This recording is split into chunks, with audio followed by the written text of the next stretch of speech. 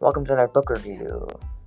Today in Ethan's spectacular review, I will be diving into yet another review on the memoir, Growing Up Maasai on the African Savanna, by Joseph Lemosalai Akutin, sponsored by Wendy's. It's your fourth review today. Oh, and by the way, if you don't know who I am yet, I'm a book reviewer at the New York Times. Enjoy my review.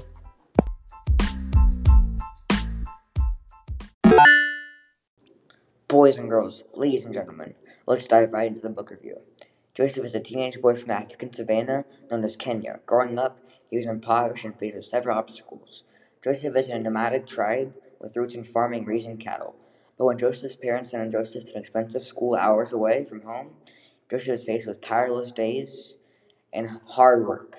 Joseph's aspirations to provide for his family later on in life and pay them back for his education. So Joseph works his tail off to make sure that someday he can pay his parents back for his education.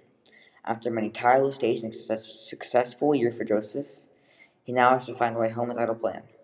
He is given the choice of waiting possibly weeks to be picked up by a bus, or jump on top of a truck and ride the whole 200 miles, holding on for his dear life. Joseph was faced with several instances of adversity. One of them is staying at the top of his class. Joseph knew that if he laid back, he would fall down in the ranks. So in the story, he would eat dinner at 6 o'clock, and then he'd go back and stay about 9 o'clock, and came up with his work often meant longer hours, getting up as early as 4 o'clock in the morning and not going to bed until 10 or 10:30 at night. That was from paragraph 15 in the story. Joseph knew that in order to stay at the top of their class, he'd have to stay determined to get his studies done no matter the situation.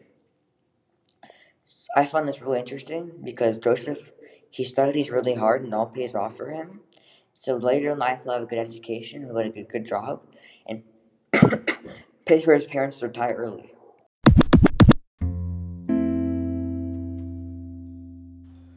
To end it all off, this story, Growing Up Maasai on the African Savanna, is definitely worth the read and is available on Amazon for only $10 today. Thank you for listening to episode 30 of Ethan's spectacular book review. We'll see you next time.